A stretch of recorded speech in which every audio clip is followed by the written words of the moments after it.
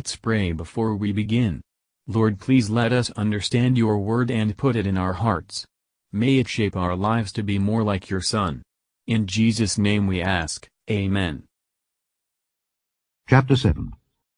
But Solomon was building his own house 13 years, and he finished all his house. He built also the house of the forest of Lebanon. The length thereof was 100 cubits, and the breadth thereof 50 cubits, and the height thereof 30 cubits, upon 4 rows of cedar pillars, with cedar beams upon the pillars. And it was covered with cedar above upon the beams that lay on 45 pillars, 15 in a row.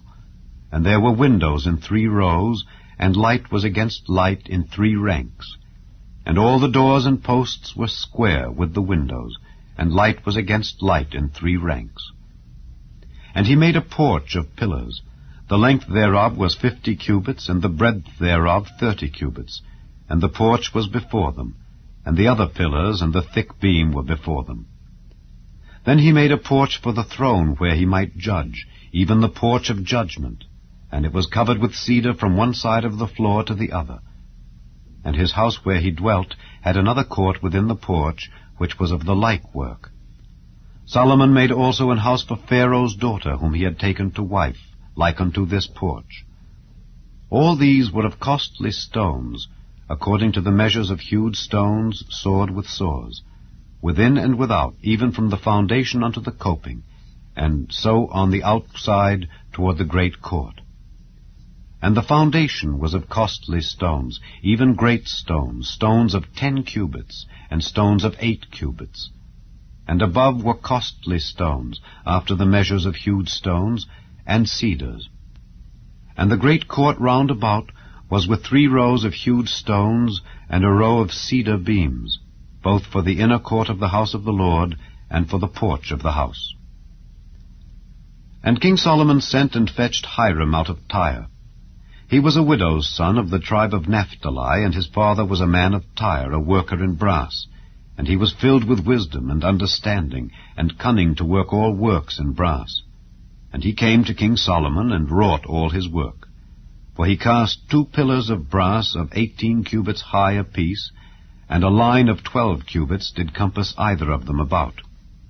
And he made 2 chapiters of molten brass to set upon the tops of the pillars. The height of the one chapiter was 5 cubits, and the height of the other chapiter was 5 cubits. And nets of checker work, and wreaths of chain work for the chapiters which were upon the top of the pillars, 7 for the one chapiter, and 7 for the other chapiter.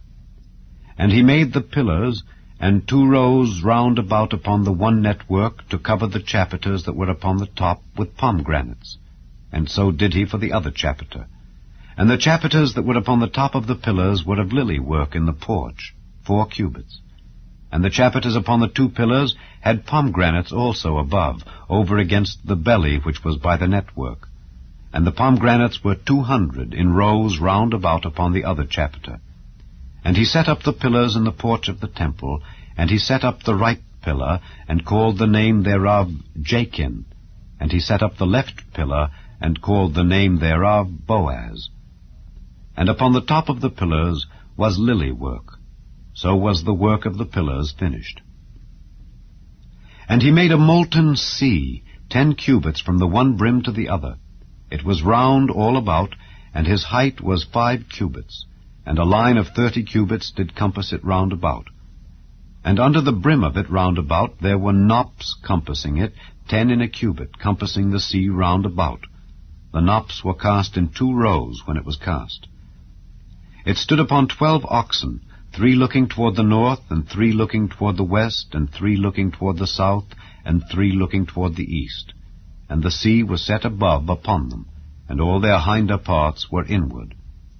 And it was an handbreadth thick, and the brim thereof was wrought like the brim of a cup, with flowers of lilies.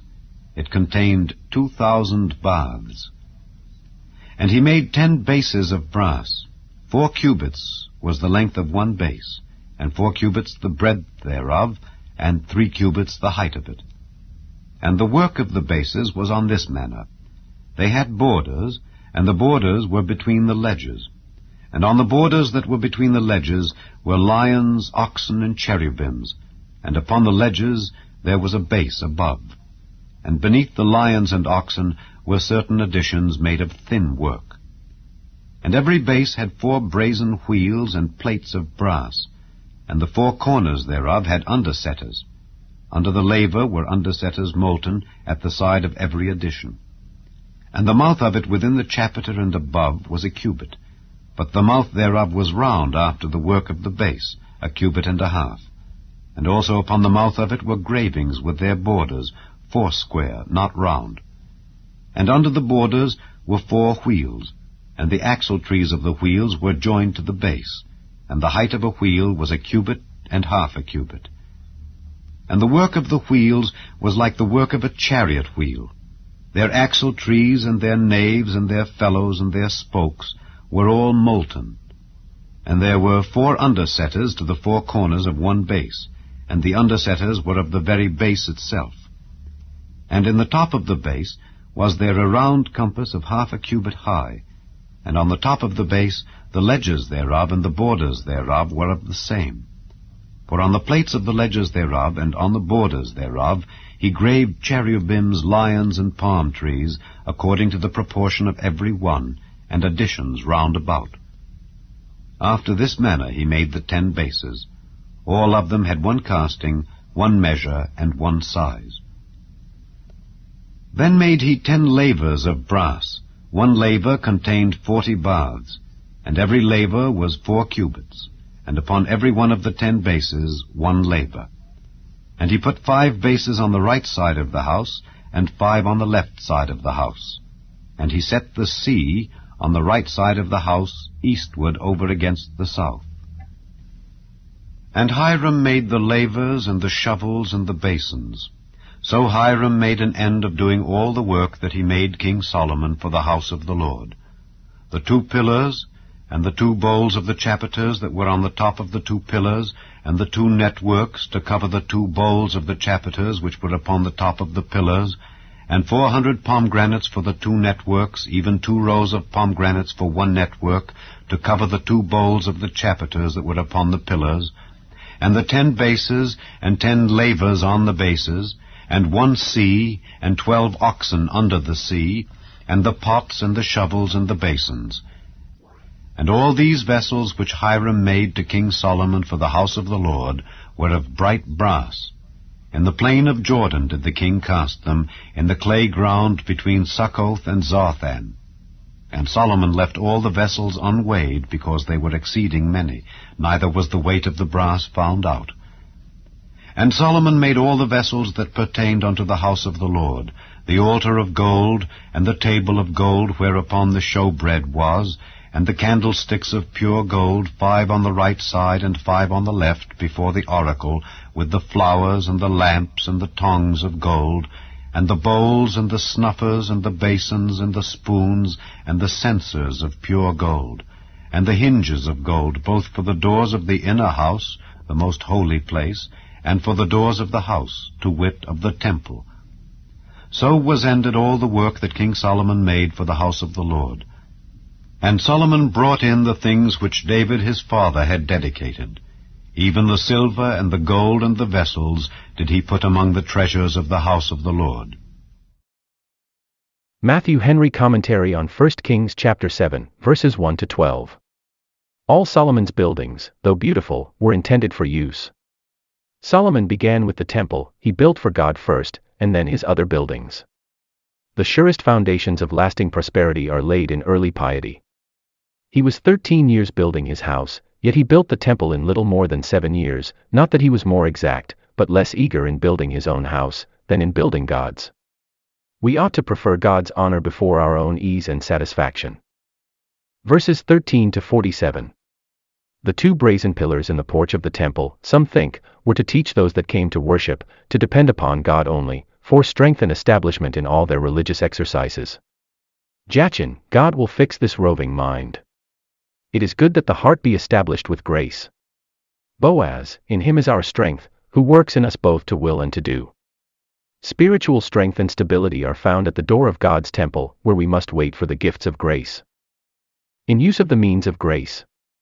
Spiritual priests and spiritual sacrifices must be washed in the laver of Christ's blood, and of regeneration.